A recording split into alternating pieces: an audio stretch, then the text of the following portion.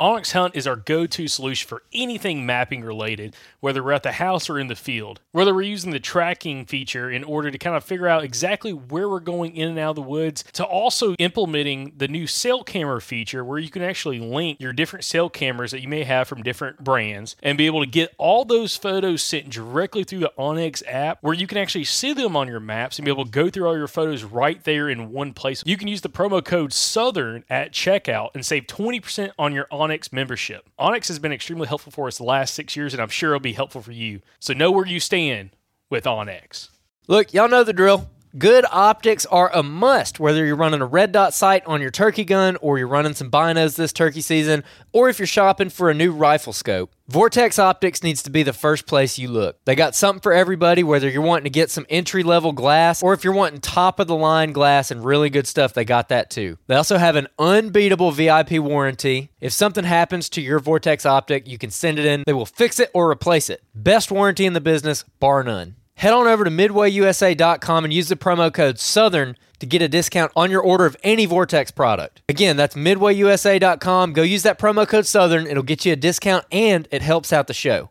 Meadow Creek Mounts is your go-to mounting option for red dots on your turkey shotgun. And one of my favorite features about this mount is you don't have to drill and tap your shotgun in order to mount a red dot onto your shotgun. I personally have used this mount the last 2 seasons, and it's worked extremely well for me. One thing I personally like about it is because it's so low onto the barrel when it mounts to the rib of your shotgun, it allows for a very natural head positioning when shouldering your gun. Also, an advantage of using a red dot compared to maybe just a traditional bead on your shotgun is you get a much more clear view of the turkey, and you're able to kind of see what else is around there and making sure you're perfectly on that bird. Now, if you're interested in giving Meadow Creek Mounts a try, you can go over to the website meadowcreekmounts.com and use the code SOUTHERN at checkout to be able to save 10% on your order.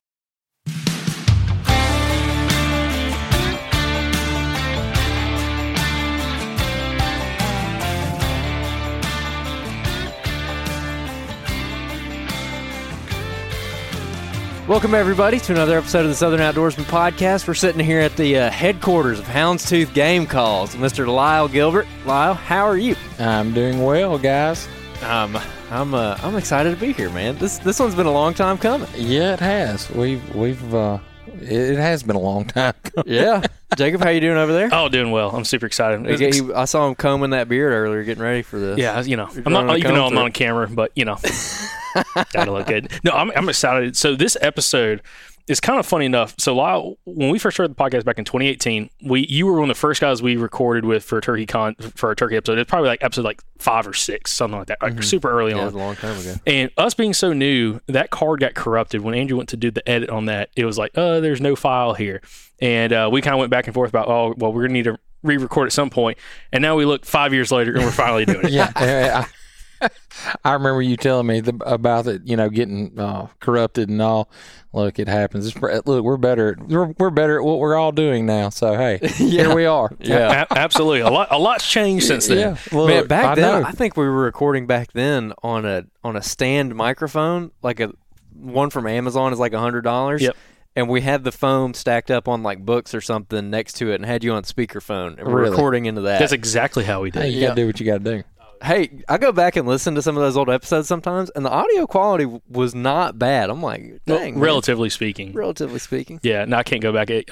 I cringe every time I listen to those first 50 episodes. Oh, God. Anytime someone's like, yeah, I started listening to episode 48, I'm like, I'm sorry. Yeah, God bless you. It took us 120 episodes to figure out how to not suck at it.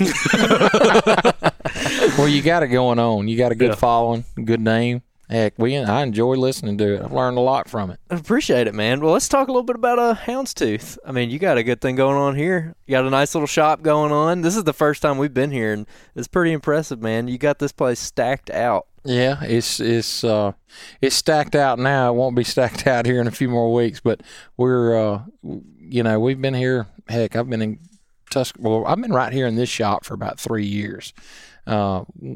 So it's grown, and y'all can see there's boxes everywhere. So we need a little room.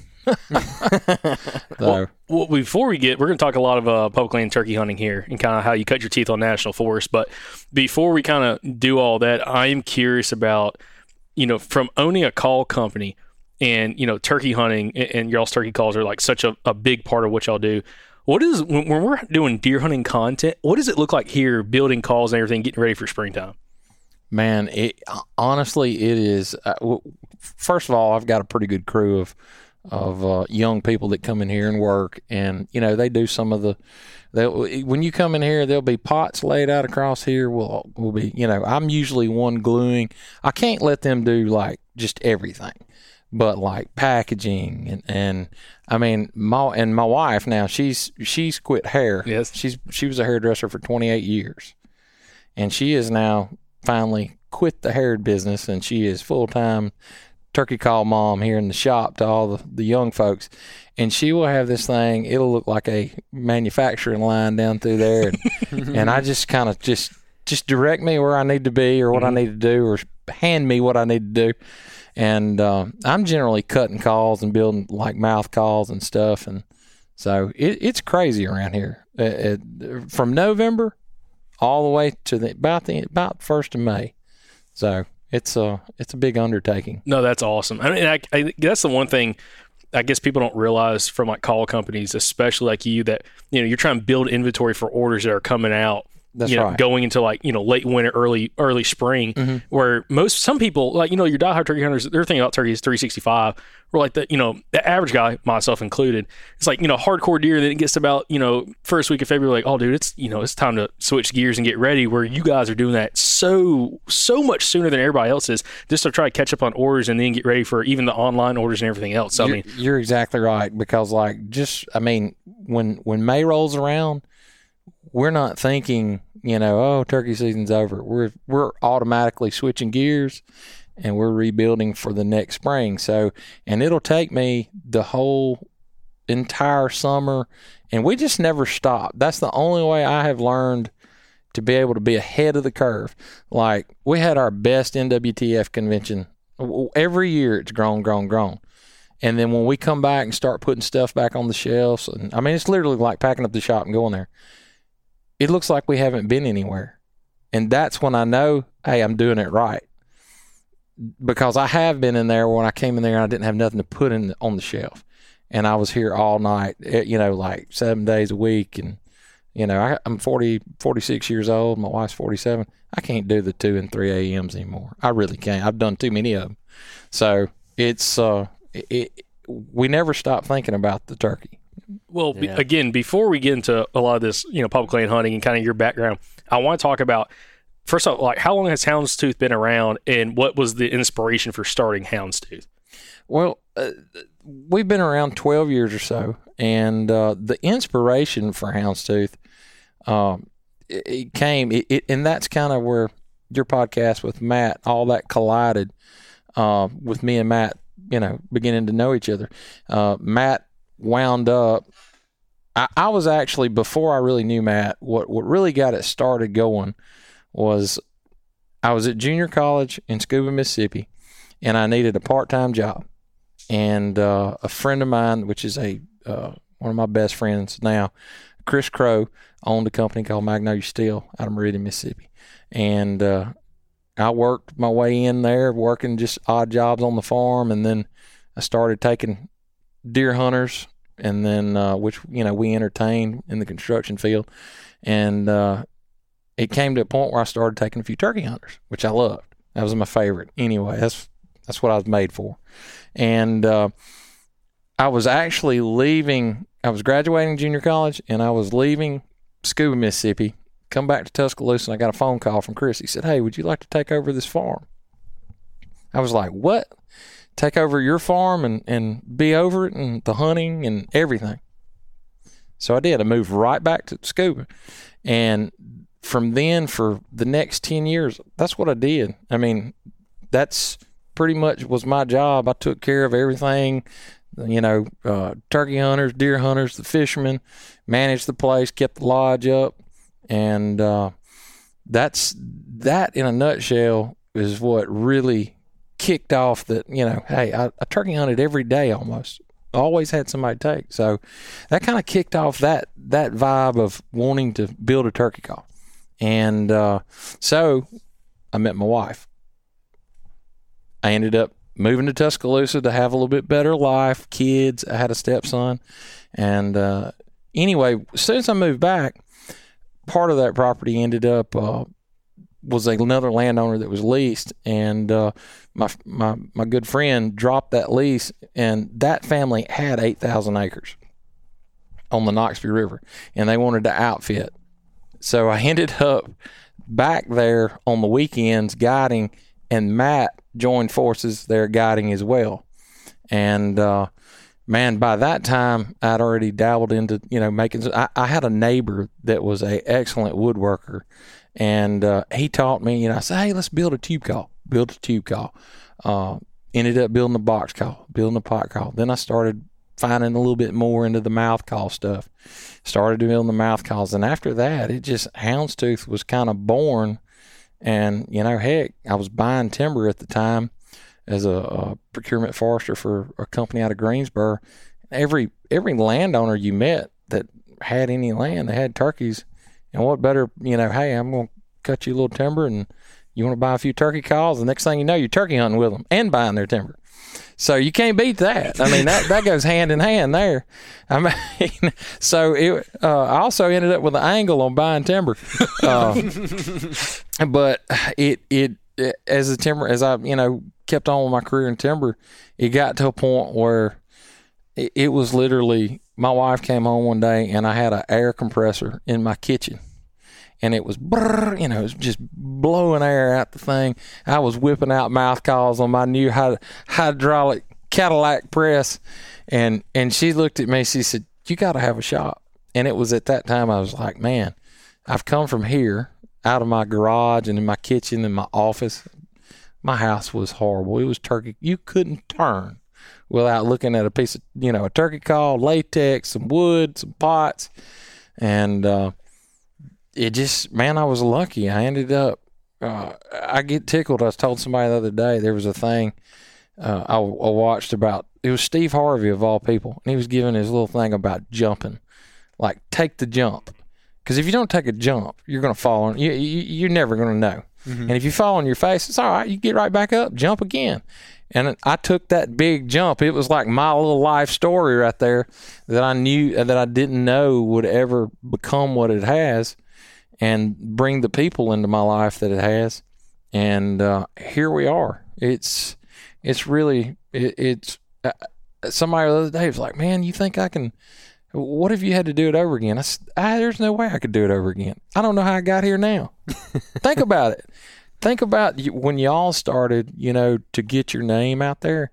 Facebook ain't the same Facebook to get your name out there. It's pay to play.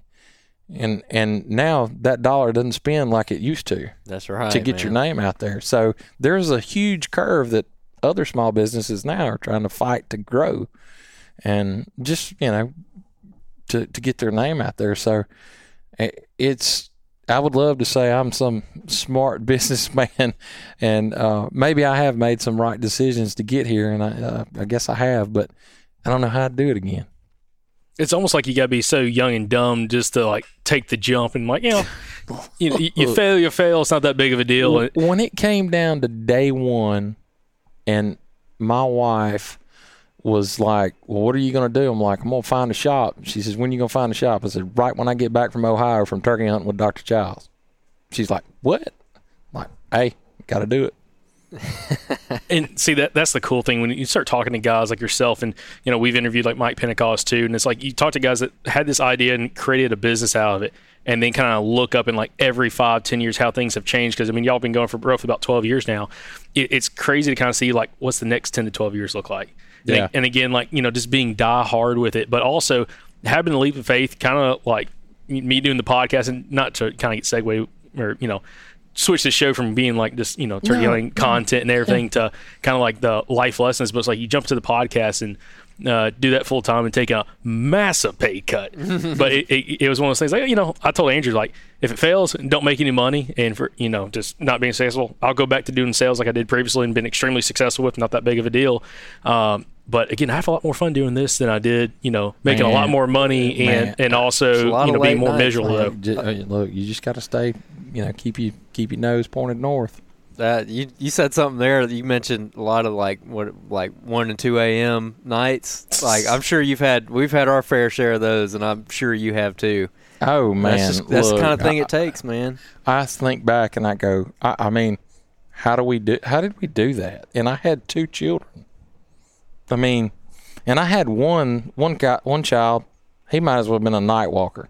You couldn't outlast him. You could put him in the bed to 2 a.m. and you could pass out in the chair in there, and you come in there and the cabinets would be open. Like he'd climbed up on the top of the counter and walked the cabinets just looking for something to snack on, you know. So I don't know how, you know, it's crazy from where, you know, I came through it and started it. Maybe every call maker their story's the same. I don't know. I'm sure it isn't, but that's mine, and I'm just lucky, I guess. Well, I'm excited to kind of get the conversation and kind of talk about, like, from your passion for building this company to, you know, what your passion looked like before the company when it comes to just turkey hunting, and kind of how that journey kind of inspired you to do what you're doing now. But, like, first off, what about specifically turkey hunting makes you so passionate about, not only from like your company standpoint, but also just personally when it comes to like turkey hunting? What does turkey hunting mean to you? Man, it goes back, as you know, to my father. Man, like we were just talking about Columbiana. I was, you know, pretty much raised up there, and my dad, I would go every morning before school. I mean, there was nothing. That was the one thing that my dad loved to do, was turkey hunt. And you know, it just, and I was fortunate enough to have a great place to go turkey hunting, close to the house, literally close to the house. Like, I was 12, 13 years old. I could have drove there. But it was, you know, going with him, experiencing the, you know, hunting turkeys. And then as I got a little older, and I just, hunting is so personal, and the wild turkey is something that's so personal that, yeah, it's not. I mean, I know deer are a lot of people are the same way about deer, but man, it's just something yelping to a turkey and hearing him answer you, and then figuring out your mess ups, figuring out you know your wins that you, of course, when you kill the turkey. But it's I would say my passion was, I had a father who never told me no. When we, you know, turkey hunting, hey, every day. If we missed that morning, we went that afternoon. So, I mean, I've tried to raise my kids the same way and never tell them no, as long as they're doing right. And that was the way he treated me. But man, if you wanted to take something away from me, make me make good grades, it was turkey hunting. I was a straight A student if those words come out of his mouth. So, man, it's just something about it. I mean, and it's always consumed me. Well, I want to talk to you before we kind of dive a little bit further into your turkey hunting career. Early on, like, what were some of those lessons you learned from your dad turkey hunting, and what was like his style of turkey hunting versus maybe what you do today? His style of turkey hunting. I'm sitting here thinking, the first thing when you said that, I instantly one turkey hunt popped up in my mind. But he, you know, he wasn't that different. I guess he was real patient, and Matt, I tell you, like, I'm probably the most patient turkey hunter you'll ever be around, because they've when we guided together, he'd say, man, you just beat them to death till they came. And I would hunt them. If they gobbled, I would stay with them. We'd never make it till lunch. My hunter would be famished by the time we got there. But I was a winner, and I was going to win. So, you know, my dad was patient that way. And, you know, the calls that we had back then weren't the same. I remember watching those Primos videos, learning how to cut, and, you know, everything you wanted to do was cut. And my dad was just a little, you know, he'd get in there with a double reed and he'd go, yep. That's it. And he'd sit and wait. And but that one turkey hunt, I was thinking, we were on a turkey, and it was down there, in Jointown. You ever heard of Rocky Ridge? Oh yeah. Mm-hmm. All right. Rocky Ridge Hunting Club, the cemetery was right there, right down the road from us. And there was this hill, and this turkey was up there. He was gobbling. And I told Dad, I said, I'm going to break off from you. You know, you get over here. Man, I was pouring it to him, cutting every breath. Turkey was gobbling. I heard my dad go, meow, meow, meow, meow. just 3 or 4 times on a double reed made by Jerry Gardner out of Harpersville, Hard-Dixie game calls. Anyway, and that turkey literally ran over him. We'd been there an hour. And he killed that turkey. He had hooks on him. And he didn't rub it in. My dad was never like that. But, buddy, you talking about sour? Sour wasn't the word for it. I was a bad loser. But, that was my ride to the hunting club, so I couldn't be too sour about it. But just I can see my dad sitting there, just patiently waiting. But the one thing that was cool about my dad, he didn't care if I wanted to pull out a box and yelp for 30 minutes straight.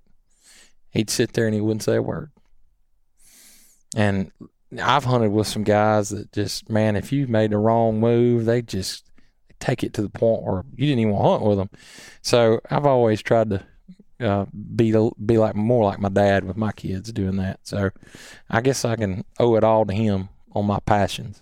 With your dad, because I'm always curious about these more old school turkey hunters, and kind of that's a common trait with all of them. It seems like is very patient, and it seems like, of course, they were in an era, depending on like when your dad started hunting turkey hunting, that there wasn't just a ton of birds, and it seemed like the skill set from a lot of those guys was more of a patient approach to it, because you didn't know when that turkey was going to come through there. You might have heard them, but they didn't seem like some of those guys had a ton of opportunity with just an absolute ton of birds. I don't know if your dad was like that, but I mean, what was like his background kind of getting into turkey hunting from what you're aware of? Yeah, he was growing. I remember some stories of him growing up in Livingston, and it wasn't near the turkeys that there were when I was growing up, of course, but it was a more traditional way of hunting, and even if you go back before my dad going to our family farm down in Sumter,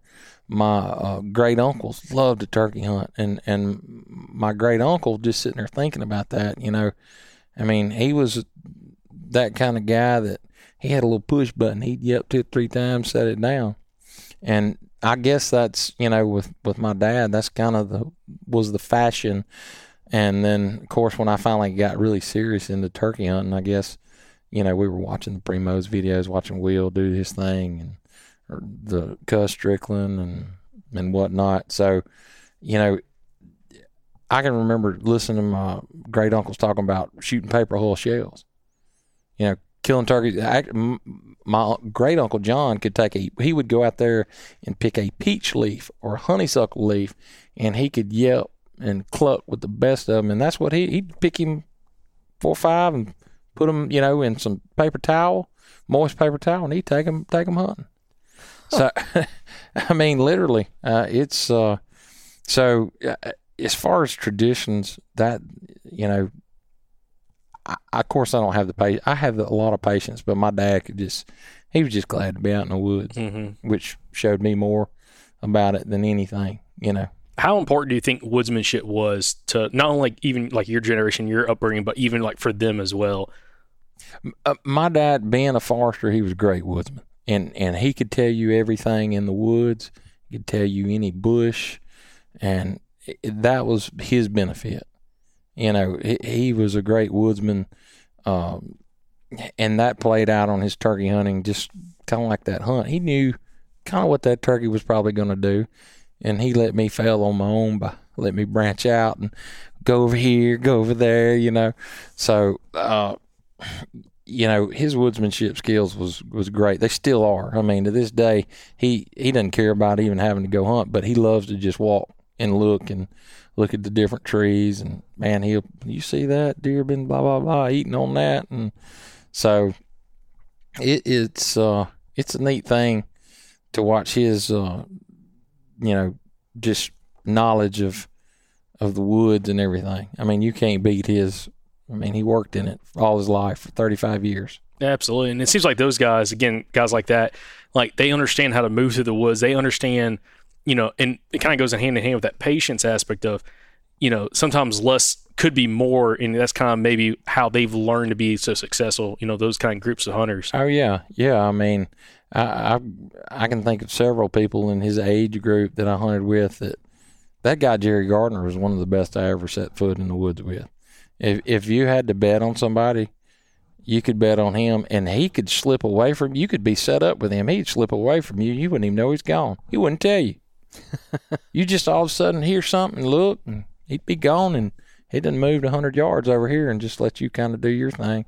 But he was, man, he was a heck of a woodsman too. He hunted with me growing up in Columbiana, and I always loved to hunt with him because he was probably his top of the game on doing stuff like that. He understood so much about the turkey. I'm curious in talking a little bit about your background and some of those life lessons you learned as a young turkey hunter, especially maybe like back in high school, middle school, getting in high school, maybe starting to get an opportunity to potentially drive. What were like some of those life lessons you learned as a turkey hunter back then that maybe still applies to you today, or something that's really kind of carried on from that you learned from like those experiences, especially like starting to maybe hunt by yourself more?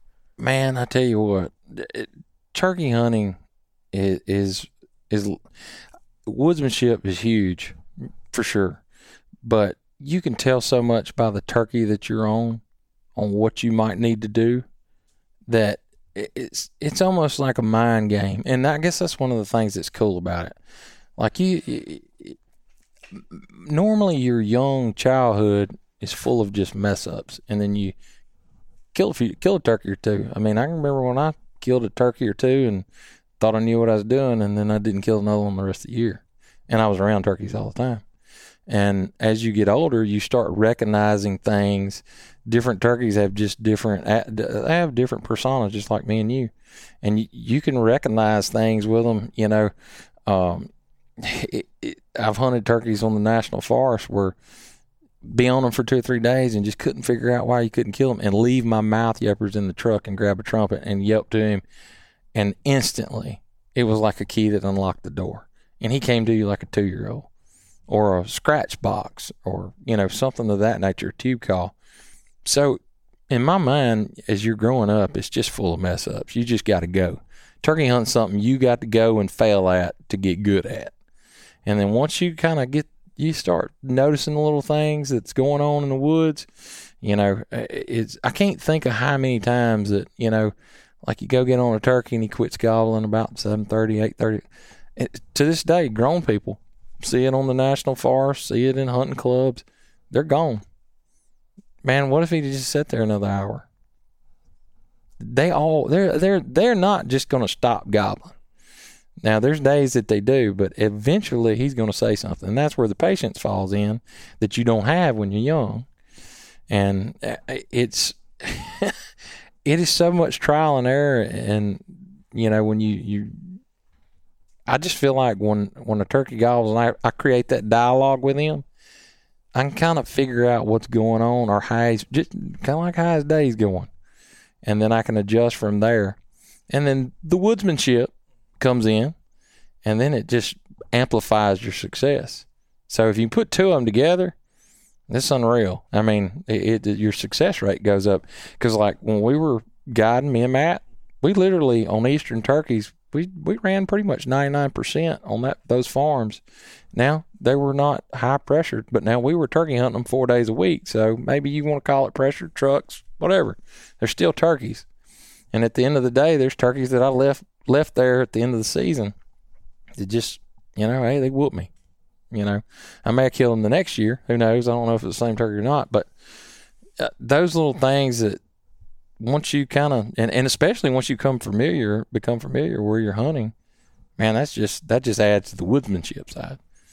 Do you think it's important, especially for like a newer turkey hunter, to really find some birds, like whether they're on a hunting club, whether they're on a lease, public land, national forest, whatever, find an area to learn it and really try to stick with that area instead of jump around so much to try to build it that woodsmanship, but also how the birds use that area? Yeah, I agree with that. Pick you out, whatever you think you can cover. I would pick out at least, 600 to 1,000 acres and become familiar with that. I mean, once guys kind of get that edge of the woodsmanship and the calling, then that's when they leave. And that's kind of like, you kicking them out of the house.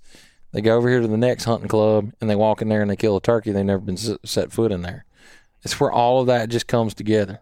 And I wished I could say that there's a magic potion that just creates it, but it's not. It is being able to read that turkey, taking that woodsmanship, putting that together, and that's when the magic happens. That's what when you put, and you don't have to be a great caller, but when you put those two things together, there isn't a turkey you can't kill. You may not, I say that, you may not kill him, but I guarantee you're going to be that much closer to killing him, if not having I know you'll have a higher success rate, 110%. So how your kind of journey as a turkey hunter then, are those some of the things that helped you out when you were hunting national forest, for instance? Because like we mentioned before, the first time we talked to you, we talked 100% about national forest stuff. Yeah. That patience aspect that you just talked about is something like I can relate with, because I told someone the other day, I've kind of found myself kind of drifting towards that side of, you have people who are like real hard running gun guys and then like real patient guys. And I've just had a lot of luck where I'll sit there for an hour or so, and 45 minutes in, here he comes. Right. And I'll give you a scenario of how my morning on a national forest or WMA always starts. It is a little different. I can't tell you how many times I go to a gate, breaks daylight, you don't hear nothing.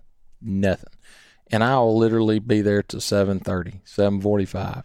I don't ever haul butt to get back into the back, because every time I ever go to the back, they're at the front. Yep. So let's start at the front. Start at the gate. So I start at the gate.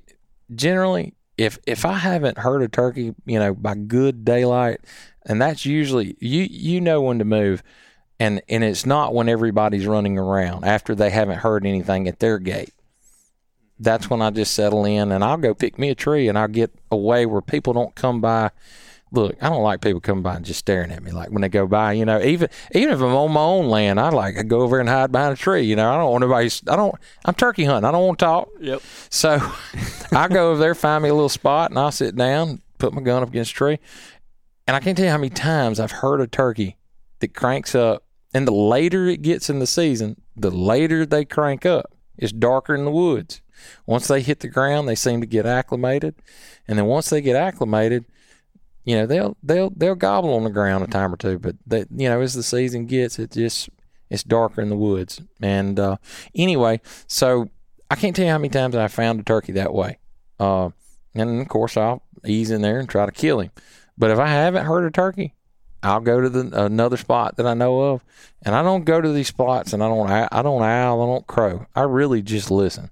And I will park and I'll sit and listen. If I know a turkey's there, then I might ease on in and just, slip in there. And, the thing about most of the national forests are hilly. I always keep that high ground. Don't ever leave that high ground. I don't care where you're at. That bottom looks beautiful.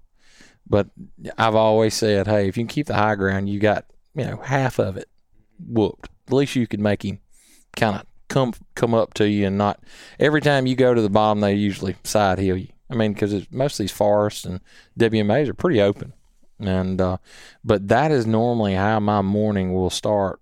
And I tell you, I've sat there at those gates and sit there and actually hear a turkey strutting, because you on a still day up in those hills and it's so open, man, you can hear a turkey way further than you can walk. And but the thing about, I hear a lot of people about going, hey, I walked 2 miles in.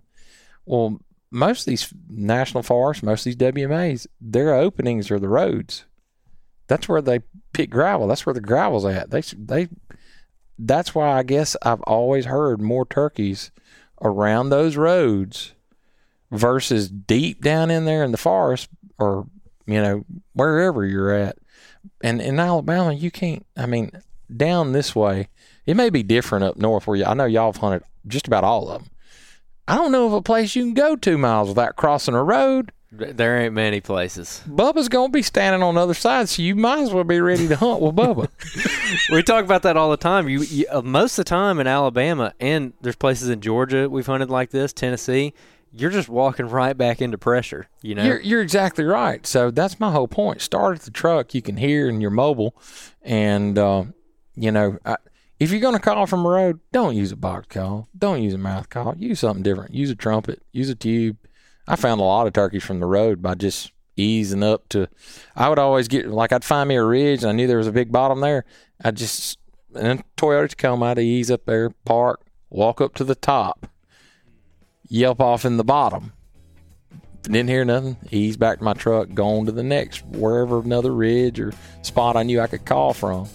And they can't hear you on the other side normally, especially in a Toyota. I was just idling through. I was trying to be quiet, but, that you save a lot of leg work in it. There's some places you can get in trouble in some of these places.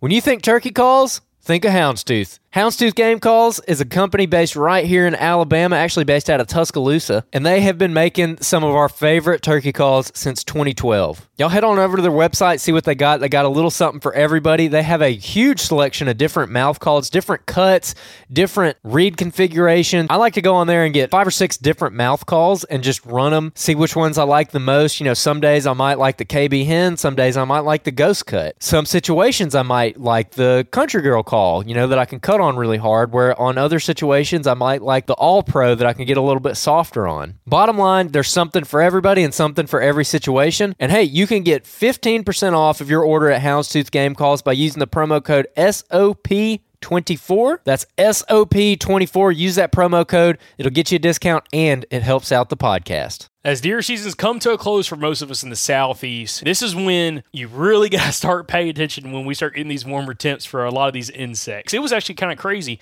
We were out hunting a couple weeks ago with the dogs, and we got into a bunch of ticks in a day that it was just 2 days before everything was froze up and iced up. But make sure you're protecting yourself and your family with Sawyers. Everything from the best insect repellents, especially their DEET products, but also the Picaridin products for protecting yourself from ticks, mosquitoes, all kinds of flying insects as well, but also their water filtration devices, first aid kits, and more. Sawyers has you covered. You can pick up Sawyers products from a lot of your sporting goods stores, whether you have a local sporting goods store or one of the big box stores like a Bass Pro Shop or even like a Walmart. You can pick up your Sawyer products from there. Again, we've truly enjoyed using Sawyer products, and again, as we head into the springtime, it's going to be more and more important, especially with the insect repellents, to make sure that you're well protected going into this springtime. So give Sawyers a chance going into this turkey season. Man, Mark's Outdoors is your one-stop shop for everything outdoor and shooting related. They're a family-owned business that's been around for over 40 years now, been serving the Birmingham area, but now they have opened their doors to everyone across the United States through their online store. Again, me and Andrew have been using Mark's Outdoors for years now. They have an unbelievable supplies of literally anything that we need we can pick up from Mark's Outdoors. They're even carrying different saddle companies, sticks, platforms, the whole 9 yards at Mark's Outdoors. And again, if you don't live in Alabama and you don't want to make the drive to Birmingham, you can go over to their website, marksoutdoors.com, and actually shop on their online store to get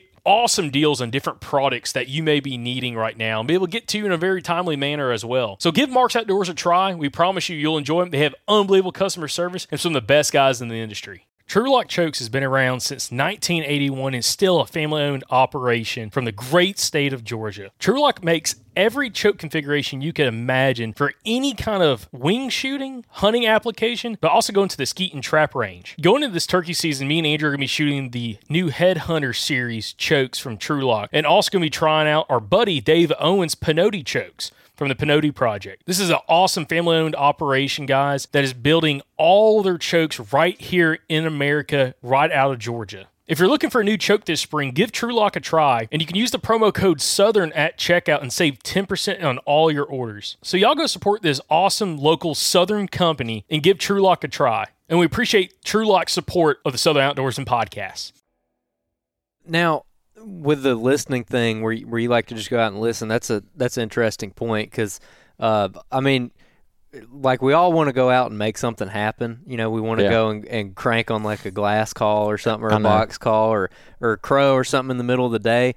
But when you're going out, you're saying you like to go and get on a ridge top and just listen to an area. Yeah, is this an area that you've scouted already looking for turkeys?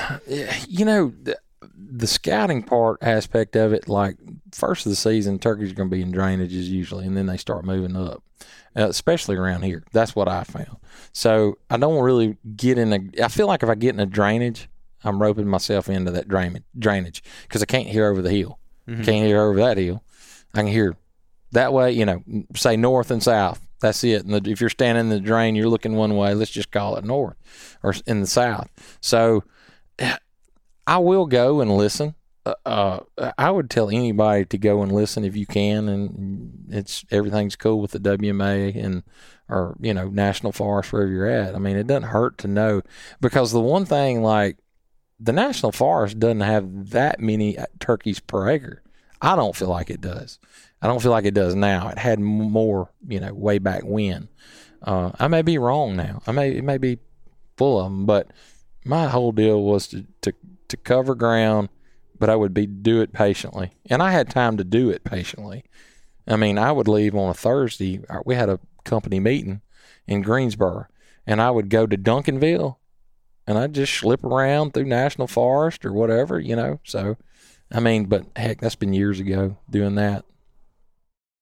Yeah, that's something that I've actually started doing. I don't know who I was talking to that talked about doing it. It might have been you at like a trade show or something. We were just talking, and going back in an area. I feel like, especially on a pressured place where you're just kind of letting them do their thing, and they can kind of get fired up on their own, and you just kind of slip in there and take advantage of that. I mean, yeah. It works out a lot of times. Like you either see or miss or kill the turkey. It seems like you're exactly right. They're always, usually when you hear one, he's pretty hot, and once he starts to gobbling.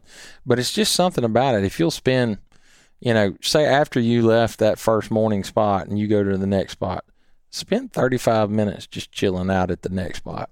Don't even say a word. I don't even leave your calls in the truck. Just sit there. You'll be surprised what you'll get in tune to, and you'll hear. But you gotta have the patience to do that. I mean, I can't tell you how many times I had a guy come by and be on a turkey, and that turkey would hear that gravel popping, and man, he'd be gobbling every breath to that truck. When that truck stopped, he shut up, be quiet, just as quiet as he could be. A guy'd get out, yelp on a box, or mouth yepper. And then as soon as that truck door closed and that gravel went to popping, he'd go back to gobbling, kill him. And the guy never knew he was there. All he had to do was just sit there. Just patience. Now, in those situations, you talked about you've gotten to a point now where you can almost kind of get an idea of how that turkey's feeling, how his day's going and everything. That's exactly right. That's what you need to do. Yeah. So, how are you making a decision? Like when you hear one, let's say it's like 8:30, 9 o'clock in the morning, and you hear one gobble 2 or 3 times, what thought process goes through your head? And I know this is probably a lot of experience, so it might be kind of hard to explain, but what goes through your head like, oh, I need to yelp to this turkey real loud, I need to go and get real close and just cluck and purr him in? Like, what's your thought process? Well, generally speaking, and me being hunting here in Tuscaloosa County, the first thing I'm going to do is I'm going to make sure I have the high ground to get to him. I don't want to go low to him. I don't have to climb up above him or go around him. I'm going to try my best to come in over the top, some form or fashion. And depending, you can yelp at a turkey. If you ever yelped at a turkey and you yelp at him and you have that pause, and then he gobbles, and you're like, did he really answer me? Was he gobbling at me? Was he gobbling at me, or was he gobbling at a blue jay over there? And then you give it a few minutes, you yelp at him, and he just, sits there, and then he gobbles, and you're like, he's trying to figure out if there's something up right now, So that's when I go, hey, maybe I need to do either change up a call, pull a trumpet or wing bone out on him, and just try him there. Because I've always used that on high pressured areas to kind of take their temperature. I've had turkeys where you could pull that out. You walked that ridge and got in there, and you yelp at him, and you instantly know he's digging it. I mean, he cuts you off, and those are the things that tell me, hey, either A, I'm going to be here a while, or B, I'm going to kill this joker right off the bat. And a lot of times it's that way. But taking his temperature, creeks, stuff like that, I can't tell you how many of them that creek, like where we were on a river, a small river like Noxubee River, or even up in Tennessee along the Duck River, that you catch a turkey gobbling his tail off, he's by himself, but there's a creek and somebody's hunting with you, then they're like, let's see if we can't find another turkey. man, if that turkey's answering me and I'm kind of creating that dialogue, there's a good chance if you play him right, he's going to fly. As long as you don't get too close to him. If you get too close to him, he's just going to sit on the bank. But if you can keep that 150, 100 enough to create that dialogue and make him just, he knows that you're good ways off. I mean, I can't tell you how many times I've made turkeys fly the creek just walking towards them, like I'm digging them, and then I get up there and hang up on them, and then, get to a point where they shut down. They just quit. All of a sudden, they quit gobbling. You know what's fixing to happen. It just happens. And, I mean, not to drag off the subject of what we're talking about, but it goes to being able to read him and recognize those things that'll help you be more successful. You may be passing up a turkey. We would have passed up several turkeys if it wasn't for, no, I'm going to hang out right here. He's gobbling. I'm going to stay with him a little while. At least give him, 45 minutes. Yeah, when you the thing about getting them across the creek, when you said that, a hunt instantly popped into my head where I did not do that, and man, they lured me in, dude. I found myself standing on the side of the river, staring over there, like, well, I guess I bumped them. We were just talking about moving in on him on the ridge, and I know people are successful at it, and even say when he's on the roost, I want to get as close as I can to him. Every time I get close to a turkey like that, I do not kill him. Very rare. If I can create that distance to paint him that picture, I'm that hen that he wants today. It just seems like it works way more often than it does by trying to get close. And I can't tell you how many times I slipped around a ridge on a turkey and he was just right there, and I'm gonna cluck and yelp at him, and he's gonna come up there to the top and look, and man, that joker never shows up there. He doesn't. Now, they may do it on these northern turkeys. They're a little different. But these here at home, man, they're evil. They're evil. They're the toughest turkeys I've ever fooled with. Yeah.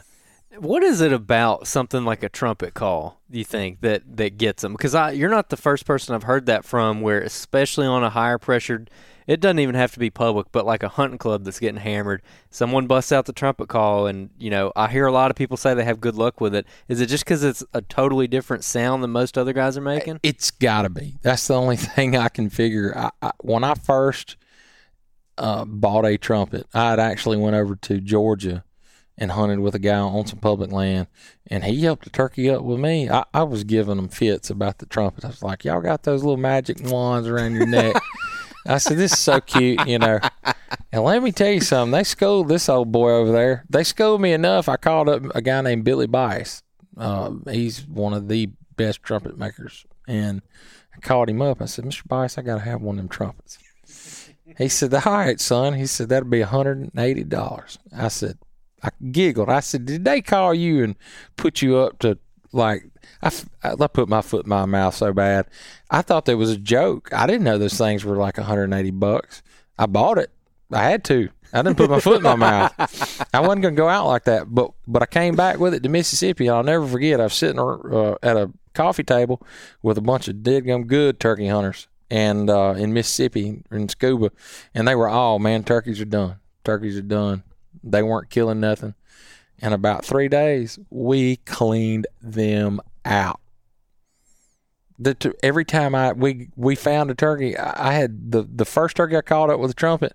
I'll never forget. I popped my head through a hedgerow, and there was 2 gobblers up there, and I had my son with me. I said, let's back up and get up in these cedars over here, give them a little distance.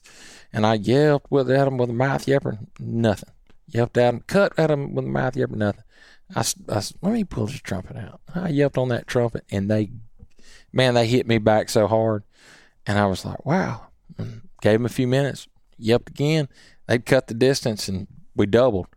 And then the next turkey, the next morning, I killed again. And we had a great – so, yes, it is something to do with that sound. Same way with the tube. Mm-hmm. I was wondering, because I've heard guys out west talk about that with elk hunting, where Primos came out with that, like, hoochie mama or whatever it's called, and that call is so distinct, and after a while, like, that they recognize it. It's like they recognize it, and then someone comes out with something different, and what you said about the guy with the box call on gravel roads. Like, that's probably one of the worst things. Like, man, I'm going to be honest. I don't know. And they're always a long box because you can hear those things 3 miles. Yep. I don't know if I've ever killed a turkey just yelping them up with a box call. And I've done it. I've done it with box calls. I like our box call. I use it mainly if I want to locate something. And I'm walking. I'm on a hill and I'm walking a ridge or something. But now I have killed a lot of turkeys with a single-sided lynch box. Enough that I wore a thumbprint in the side of it. That's awesome. Oh yeah, look, man, that was look, you could take my money, my dog, but you ain't taking my lynch box. that was it. Yeah, and I wonder I've had an experience similar. I've talked about it on the show a couple times where I heard a guy come crunching down this gravel road, walking down the gravel road, but he did the exact same thing. He walked, hit a box call, and then kept going. And I had a turkey gobbling, and he shut down, and then that guy gets out of earshot, and he started right back up. Yeah, it is exactly what I'm explaining to you. That's telling me right there, you're a patient guy. You're seeing what I see, and if patience, I mean, knowing when to move and be aggressive is one thing, but knowing when to stop and take it all in and just sit back for a minute, examine everything. That's gonna yield you success. I mean, time and time again. Yeah, and almost maybe bringing something out in the woods. This is something I've done. Bringing something out in the woods is gonna occupy your time for a little while. So like, I'll bring some kind of lunch, and about 11 o'clock or 10:30, 11 o'clock, I'll sit down and eat the lunch. I might even take my boots off. And I get to a spot that's high up, and I'm like, I'm just going to be here for an hour. I ain't ever taking my boots off unless my feet are wet. So I did that one time, and I killed a turkey with my boots off. I got a picture. Oh, my gosh. With my socks and everything. My feet are so tender, I don't even take my shoes off till I get up to the edge of the bed. Oh, Jacob gives me hell for it. You tender-footed, too? I'm not taking my boots off. Yeah. No, I'm not taking my boots off. Because listen, he's afraid to get the steak bit. I see these guys get these socks. They put them on. They slip up there to them turkeys. I'm like, dude, you wouldn't. If I take my shoes off, I'm going to be right there until I get them back on.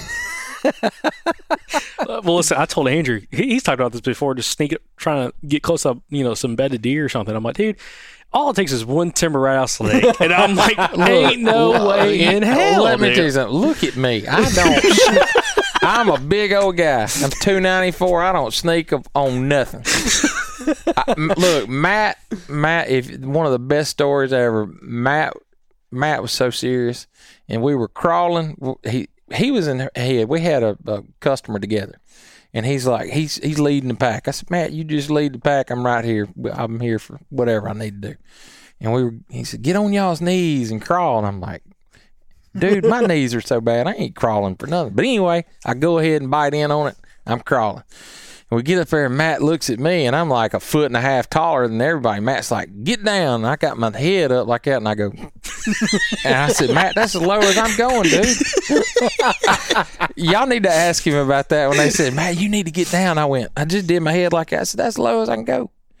My head won't go any further. I ain't got much of a neck already. I mean, I'm challenged when it comes to crawling. So, therefore, I've never, it's just like fanning. I had a guy, I was turkey hunting one time. This is when I don't ridicule people for doing anything legal, but that's by the law. And he wanted me to kill this turkey so bad. He said, man, take that thing and show it to him. I bet I crawled out there on them rocks about 10 yards. And I was like, I'm hiding, showing it to him, and I'm like, man, this is for the birds. My knees, there ain't no way I'd have killed that turkey. So I shimmied back. I put it in reverse, and I got back. He goes, you ain't going to do it. I said, man, I ain't built for this. I said, if I can't yelp that. So I have that motto, if I can't yelp him up, I ain't going to crawl. I ain't going to fan. I just ain't built for it. I ain't built for it. I mean, you got to get good at calling, man. Look, right? I suckered old Matt one time like that. I got him in an ant bed, though. Y'all need to ask him about the ant bed story. I'm sure he probably forgot about that. Dude, we need to get both of y'all together here one day and record a podcast with all of us. Please do. That would be fun. That would be a good time. Because I have so many cool memories of working and guiding turkey hunters, and man, I look. I'm so thankful for Matt's friendship and what we've built together for as friends, and man, Matt's been integral to this company, and that's why we had the strut marks. Yeah. You know. Now, well, Andrew, not to segue, I want to step back to one thing, Lyle, that you mentioned, which was, a lot of times it seems like these turkeys are fairly close to these roads, and if you hunted anywhere in Alabama, Georgia's like this as well. In places I've been in Georgia, you got a ton of gravel roads all over the place, dirt roads. And I've seen that. And you'll find strut marks going down, a major dirt road or even a big logging road right behind the gate, 80 yards behind the gate where guys are parking at. And it's happened to me. It's happened to Andrew. It's happened to all of us where, like you said, if you go in, I'm going to go in a mile back to this big creek drainage, all this kind of stuff, they're gobbling back by the truck. Yeah. Happens almost every time, like you said. That is where the gravel is. There's gravel. There's usually the side of the road is great bugging. And as, hens start to nest, they nest around those roads too. And I can think of two different, I can think of one turkey that I knew he was there, and I went down there to check him about mid-morning. That sucker, he ain't gobbled. I figured he heard me drive up in my truck, and I waited and waited, nothing. And I literally drove past him. I drove down the road, was leaving. I looked up in my rearview mirror, and that sucker crossed the road. I said, that joker knew I was there. That's how in tune they are. Mm-hmm. But they have to be on these anywhere. Well, especially if they're living around those roads. And that's one thing I wanted to bring up is the whole idea of sometimes kind of going back to the whole less is more.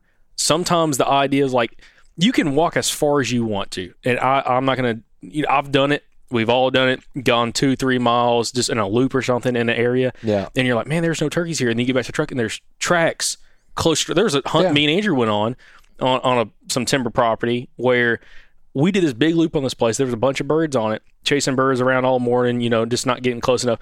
And we came back. I think Andrew shot one next to the truck or close to the truck. I did. I sure did. Yeah. But we got back, and there's turkey tracks, fresh gobbler tracks between where our trucks are parked, right off the side of the main road. Yeah. And I'm like, it had just rained the night before. I'm like, he walked through there during daylight, right between our trucks. And I killed him. Yeah. He killed it. Anyways. But it's like, that's something, and with you talking about it, kind of hits more home for me. Like, you can find birds super far off the road. Of course, they can be there, but there's sometimes it's like a lot of other guys are doing that, and it almost like it sucks them closer to access. And those birds might be a lot more quiet.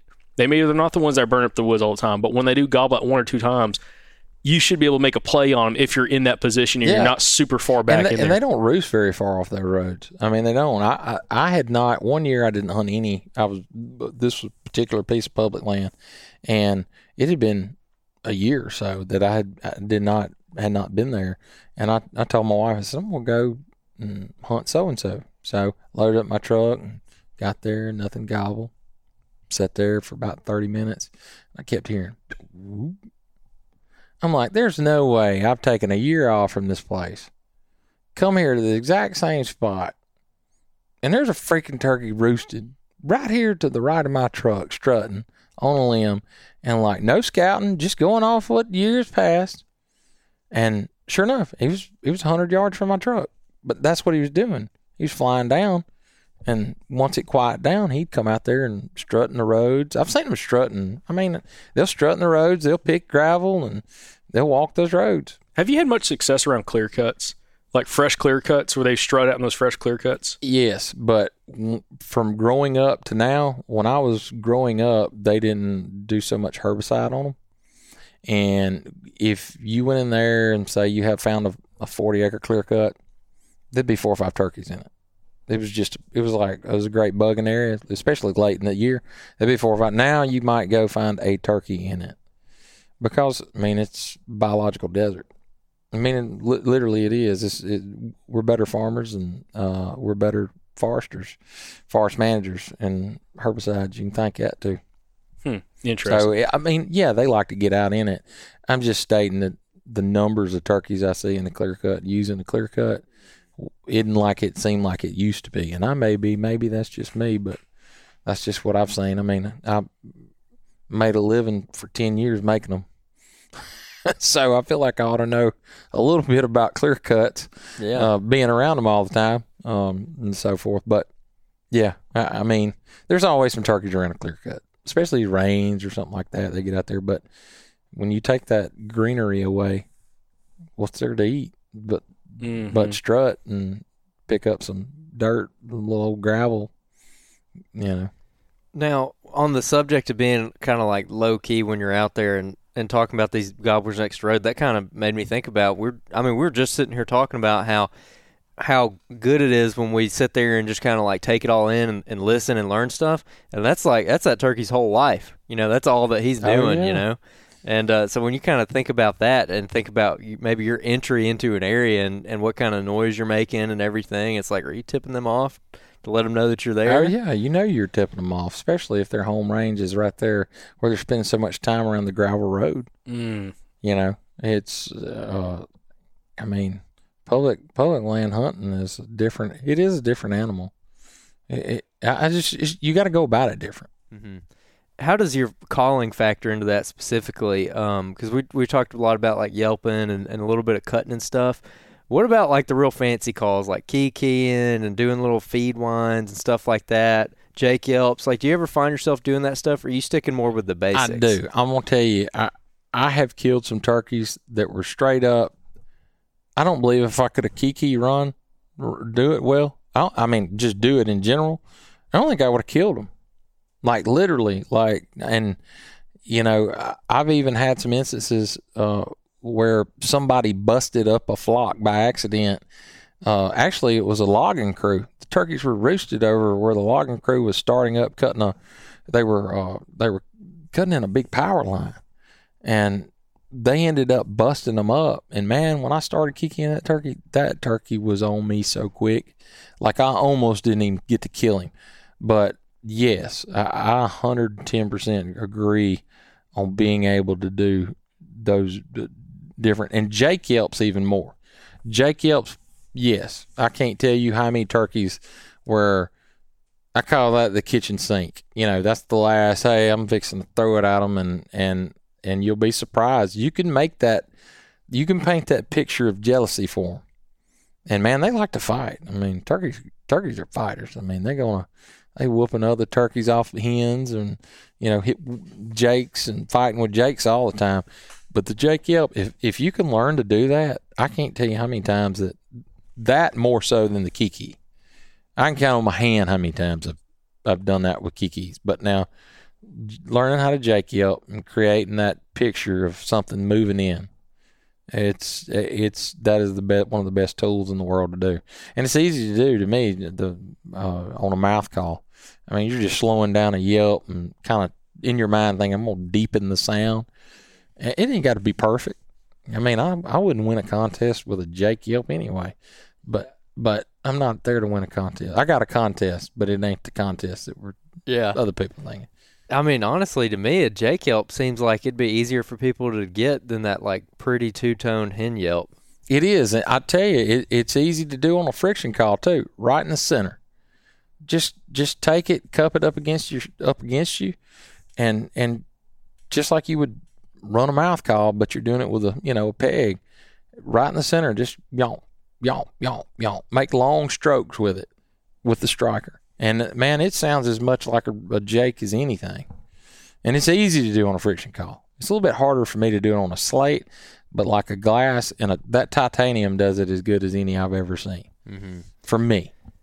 Now, with the Jake yelp, if you're saying that's kind of the kitchen sink, the chicken sink, the chicken sink. If that's kind of like your last ditch effort, what is a situation where you're busting out a Jake yelp? Well, it depends. You'll know once you get on a turkey, and you can feel just by listening. You'll know when that turkey's either A, losing interest, or B, he's in a pasture and you can watch him. That's the best. But here in Tuscaloosa County, we've got so much timbered areas. It's hard to. You're just judging off of what you're listening to. But if that turkey starts to slide, and when I say slide, he's moving off, or he's kind of, you got a feeling he's fixing to catch that ridge and be gone. Why not? You're not spooking him by doing it. It's kind of like a deer grunt. You ain't really spooking deer grunt. Dude, I can't tell you how many. You're there. You found a gobbling turkey. What if you don't do it? What if you don't grunt at a buck? What if you don't use a jack yelp? I mean, it's just a tool. I mean, I have yelped like a hen and watched a turkey run to the next country. So what are we losing? I want to bring up, when you're talking about the calling, especially on national forest, I'm curious in talking with you about the tone and the volume that typically you would use, and does that change based off, like, say, like national forest, where maybe it's fairly high pressure versus if you're on, like, say, like a leash or something that, it's only you and maybe a couple other guys hunting it. Do you change like the tone or the volume of some of those calls? I mean, do you like bring it back down a little bit on more of those pressure birds, or how do you like to kind of present that when you're trying to work a bird, especially if it's one that's not just crazy gobbling the roof? When I find him and he's not gobbling a lot, I'm going to be very timid with him and just see if I can't warm him up to where, I can talk a little bit more looser with him, yelp at him a little bit stronger or whatever. But my calling doesn't really, that's a good question, because when I sit back and think, I can think of turkeys I cut, yelped hard at them, killed them in 20 minutes on the national forest. And then I can think of turkeys that, I couldn't kill them with nothing but a tube. They just answered the tube. And a tube call is, I'm good with a tube call, but like it's hard to strike a turkey and finish a turkey with a tube. But if they're digging it enough, you trying to muffle it down, kind of cup your hand around it. But I don't really change what I do per se because I'm on public land on that. Now I may interchange a different type call more than I do that. But I mean, at one time I was hunting public land. I didn't have a trumpet. I had a tube, and it paid off in dividends, but I usually use the tube to find the turkey.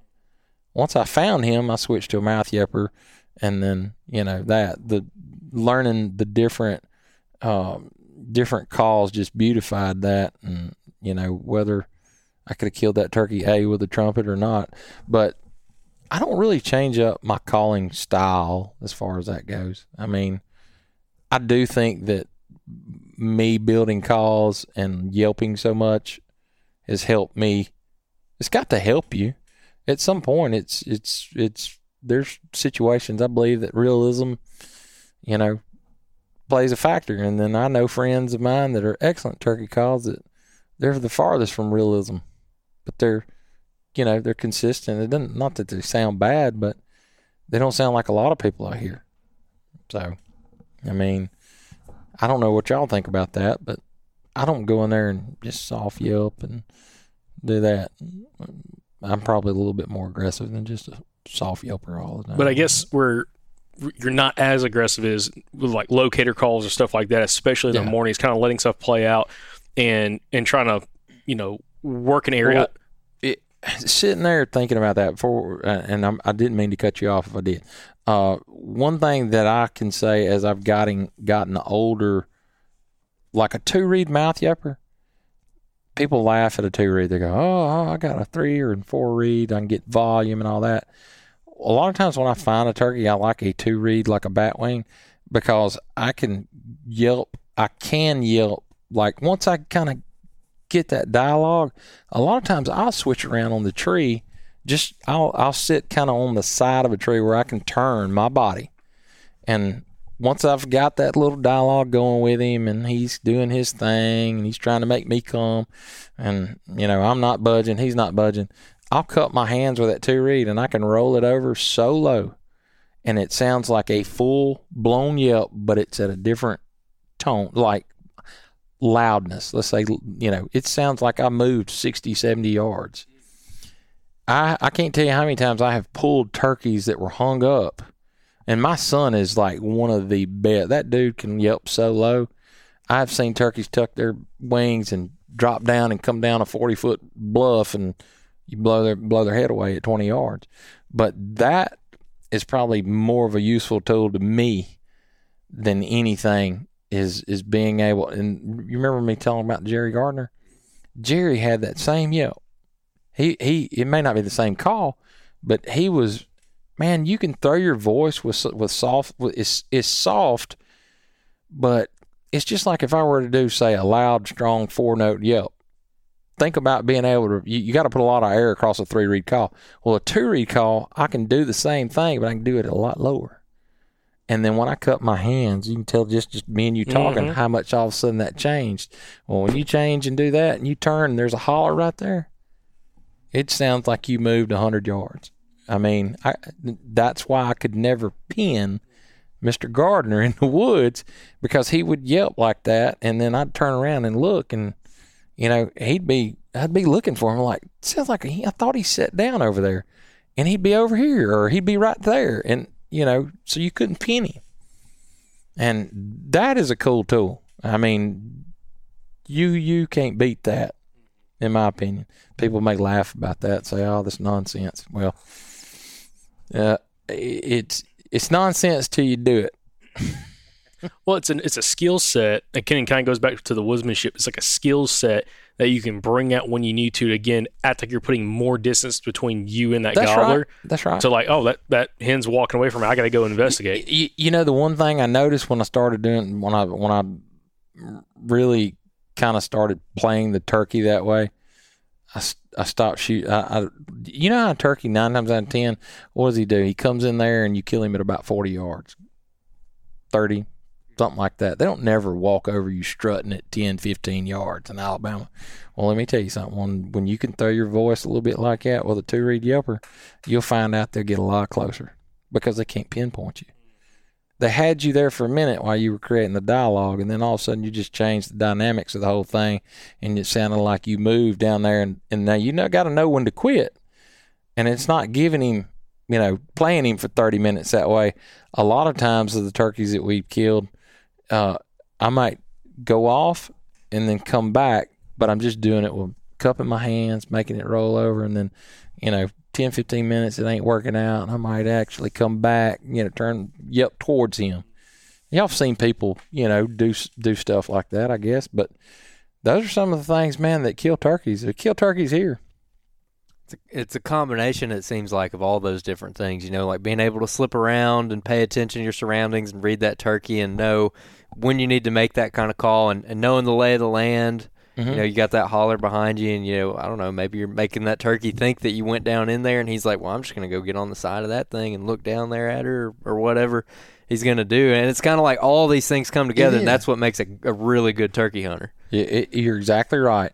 And it's almost too much to put into a podcast. I don't know how anybody can learn this without, just like what we were talking about, getting started turkey hunting. The only way you can do it is fail, and listen to other people. Once you kind of have mentors and stuff, man, they'll lead you to the water. I mean, you'll find a friend that's a little bit better than you, has a little bit better edge. You may be a better duck hunter, but he's a better turkey hunter. And those little things, that's just like this year. Hey, I thought I was a heck of a duck hunter, and I went with a guy named Jim Ronquist. Oh yeah. Let me tell you something. I didn't know nothing. But by the second day, I had that joker. He had me going just right. We were good.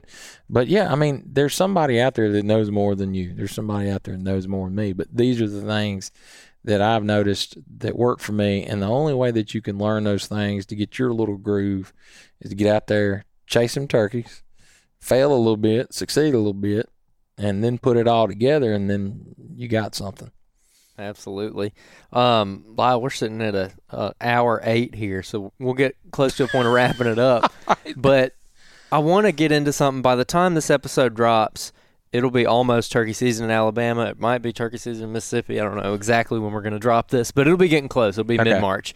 So thinking like mid-March time frame, what are you doing to get prepared for turkey season? Like, are you going out and listening every morning? Are you going and looking for scratch? Like, what are you trying to do to get ready for opening day? Well, being a turkey call maker, one of the not so lovely things about it is that I don't have a whole lot of time to do scouting anymore. and it's I'm lucky I do, and I guess that's because I want to keep this business going, keep it going, keep everybody happy, shipments going out.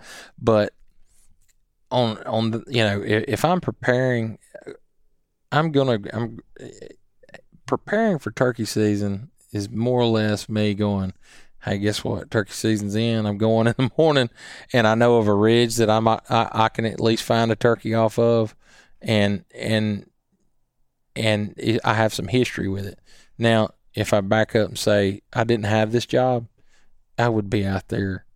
I'd be looking for scratching. I'd especially be looking for scratching low because they're in the acorns and stuff right now, what's left. And they're going to, and listen, mark those spots as you think, as the season goes, turkeys start getting more up higher and on those hills and out of those bottoms and stuff. But historically, just like over there in Mississippi, we had that big Noxubee River right there, man. Turkeys, when opening day came, you could hear turkeys for miles down that river. There wouldn't be nothing in the hills. By the end of the season, those jokers were all around those hills and ag fields and stuff, and everything changed, and few turkeys down there on the river. So, me getting prepared, is different for everybody else, I guess. That's probably, I hate to make it a dull subject, but it's I guess, growing up and stuff, when you wanted to get prepared, we were so in tune with the land. It was just a thing. I mean, that was just normal. Hey, let's go out. My dad would let's ride out there and ride around, and he'd have him a cold one, and I'd learn to drive the truck out there, and, oh, there's a turkey. Well, I know he's going to be here at the slab, and then we'd see a turkey over here towards the graveyard, and that was consistent. I see people on YouTube. They're beating the bushes and stuff, but turkeys are so vocal. Unless you need to know the land, then yeah, walk it. But I'm usually going to a listening spot that I can hear before season. And then, there's mornings that I don't get to hunt, but I might run out there and listen for a few minutes and just take note. If I've got a spare minute, and then usually I run late because I break the rule and I go ahead and go hunt. If it's turkey season. Absolutely. Yeah. Well, awesome. Well, Lyle, we appreciate you joining us for this podcast and inviting us down to the shop and be able to kind of do this again. I'm excited to get this podcast out for the listeners to kind of, learn a little bit more about you and again, kind of your background when it comes to hunting, because it's fascinating. Guys like yourself who, you've had success a bunch of different places, but specifically like what you've learned and applied on the national forest and even some of these higher pressure, hunting clubs and stuff you've hunted is super fascinating, and definitely we'll have to have you back on and again, get Matt in here as well to kind of talk through some of these different stories. Please, we've got to do one, me and Matt. There's so many good stories there, and Matt's precious to my family. I mean, he is family to me. So, that's I can't wait to hear his podcast too. Oh, it's a good one. He knocked it out of the park. But yeah, he did. Lyle, as a point of wrapping up, if anybody's interested in learning more about houndstooth game calls or anything else y'all are doing, how can they follow along with you guys on social media, but also y'all's website? Yeah, make sure we have a Facebook page that we keep going every day and throughout the year, and then of course Instagram and houndstoothgamecalls.com on the website, and then if you need something deeper than that, get on there and call me. Perfect. I mean, I'm here. Absolutely. Well, Lyle, thanks again for joining us for the podcast.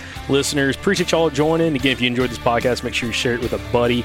And good luck to you guys this season. We'll catch y'all back here for the next episode of the Southern Outdoorsman Podcast.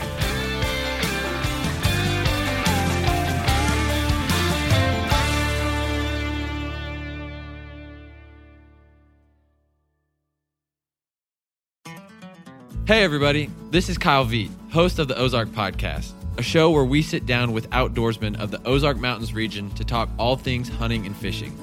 Just like the outdoorsmen who live here, we follow the seasons and interview regional experts on everything from bear hunting to fishing for smallmouth and trout, and discussing big questions like what happened to all the quail in the Southeast.